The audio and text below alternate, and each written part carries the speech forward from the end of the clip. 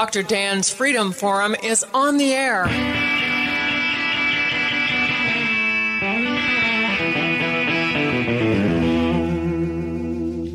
Never send to know for whom the bell tolls. It tolls for thee.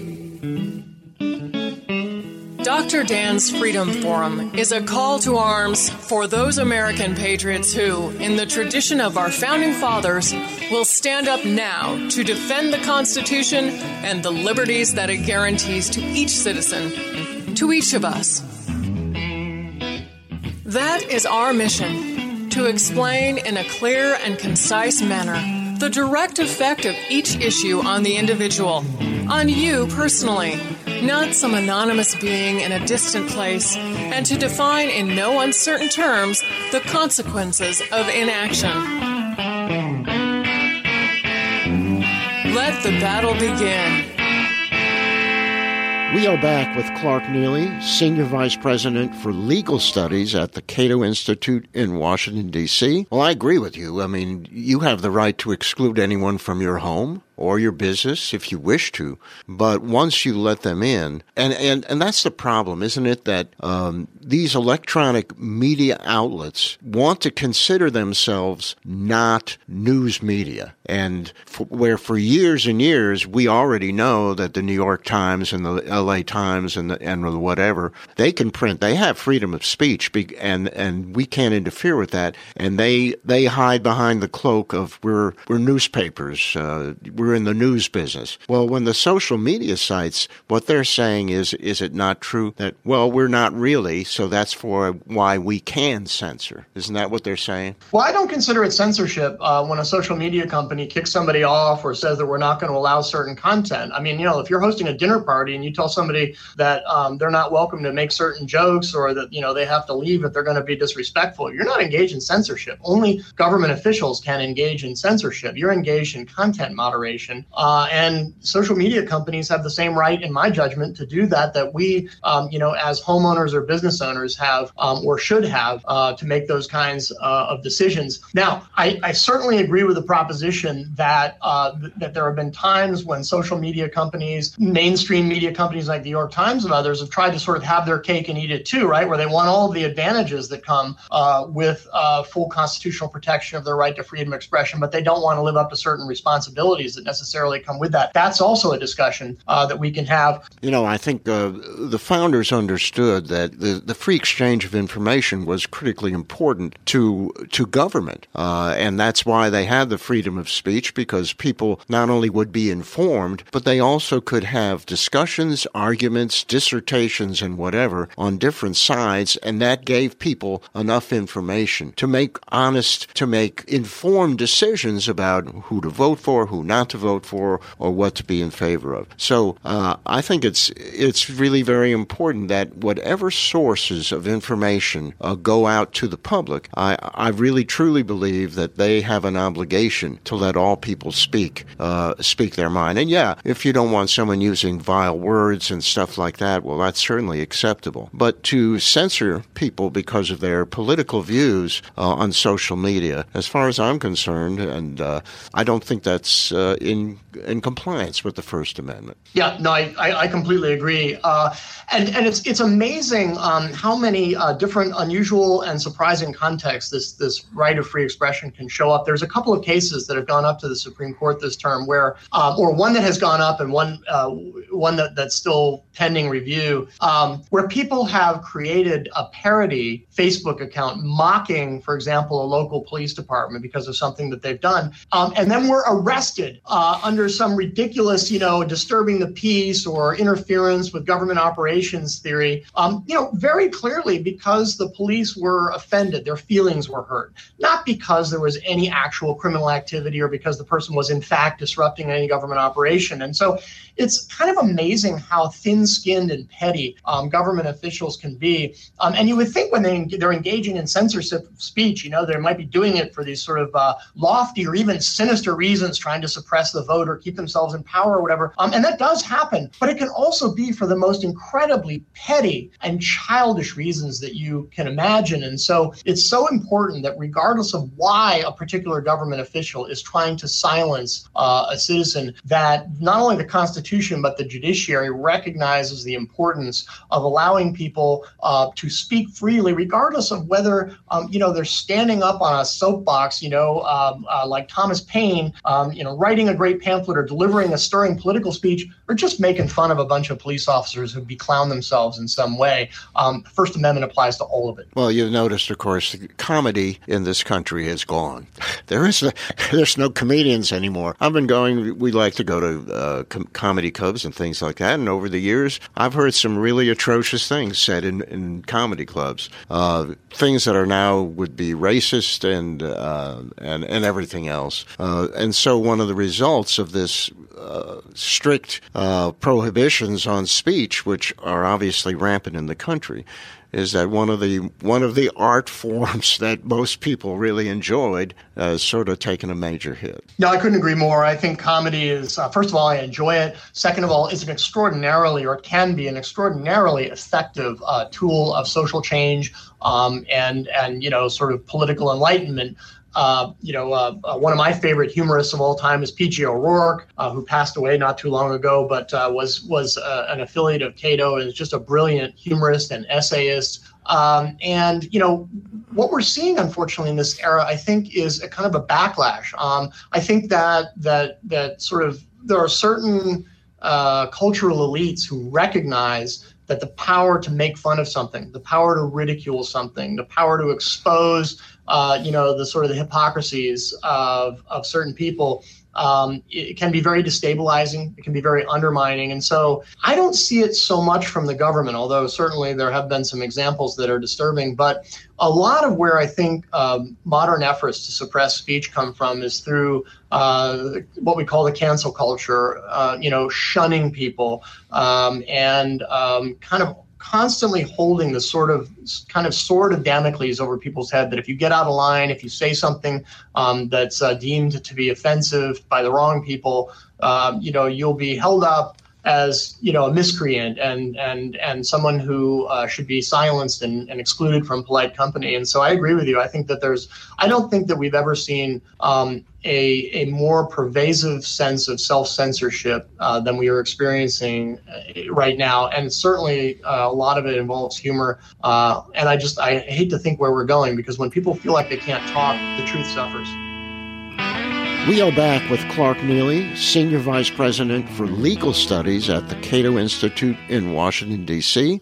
When you can't talk and when you can't joke about things, that's when the truth suffers. I mean, I think about, all the times in my life when you could joke about a lot of things to people back and forth, and everyone accepted it as a joke. And it was enlightening in some cases, or it was a kernel for future discussions or additional discussions. But that is totally impossible now. There are things that you can no longer say at the dinner table, and that's why Thanksgiving dinners become sometimes a little bit hairy. So I want to switch gears for a moment, and I want to go to another related subject, and that is that I am concerned about the militarization of bureaucratic agencies of the federal government, like the BLM, the ATF. And as a rule, as I say, we have to assume that firearms in the hands of bureaucrats represent a considerable degree of danger to the American people. The question is there no protection for the people from what is a tactical overreach? In other words, I understand, these people are not technically in the military. They're not members of the Army, Marine Corps, Navy, Air Force, or whatever. They're members of bureaucratic agencies, and yet they are dressed, armed to the teeth. They have MRAPs and Humvees and helicopters and the like. And so in every single aspect of and training, so in every single aspect, they are really no different than the military. And yet they are now involved in action in the local streets of our country. That is very, very wrong to me. And I want to know, is there no protection for people? Yeah, listen, I share all of those concerns. I would say that there is protection, but we have to look in the right place for it. This is not really, in my judgment, a constitutional issue. It's not even so much a legal issue. We discussed before this idea of whether the Posse Comitatus Act of 1878 restricts some of this activity. My judgment is really not, that's not really what that law was about. That law was about using actual military personnel for domestic law enforcement, which is not what we're talking about here. We're talking about people who are very much a part of a domestic law enforcement agency, whether it's ATF or FBI, or even once in a while you'll see online some of the an accounting of which federal agencies have their own SWAT teams or tactical units. And my God, I think the Department of Education has a tactical unit.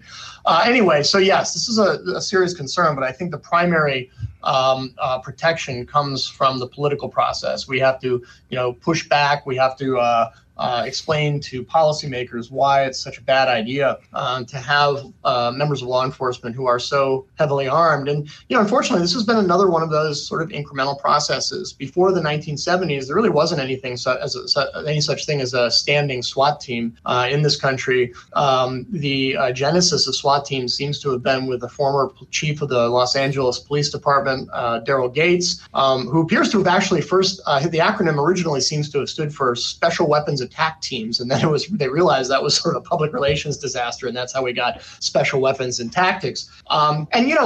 This arose in response to a genuine need. There are times when you've got a hostage situation or a barricade situation. We've also seen, bank robberies by heavily armed perpetrators who are wearing body armor and carrying assault weapons. An ordinary police officer with a handgun is not going to be able to take on that kind of a perpetrator. The problem, of course, is that once we equip a given entity, whether it's a local law enforcement, police department, or a federal agency, with a tactical capability, with a SWAT team, to use the generic term, they're expensive. To be proficient in those kinds of operations requires constant training, and that costs money. And somebody within that organization has to justify those expenditures. And the only way to do that is by using that entity, not just practicing with it, but going out and using it. And that's, I think, the main reason why we see the sort of the explosion in the use of SWAT teams and other tactical units.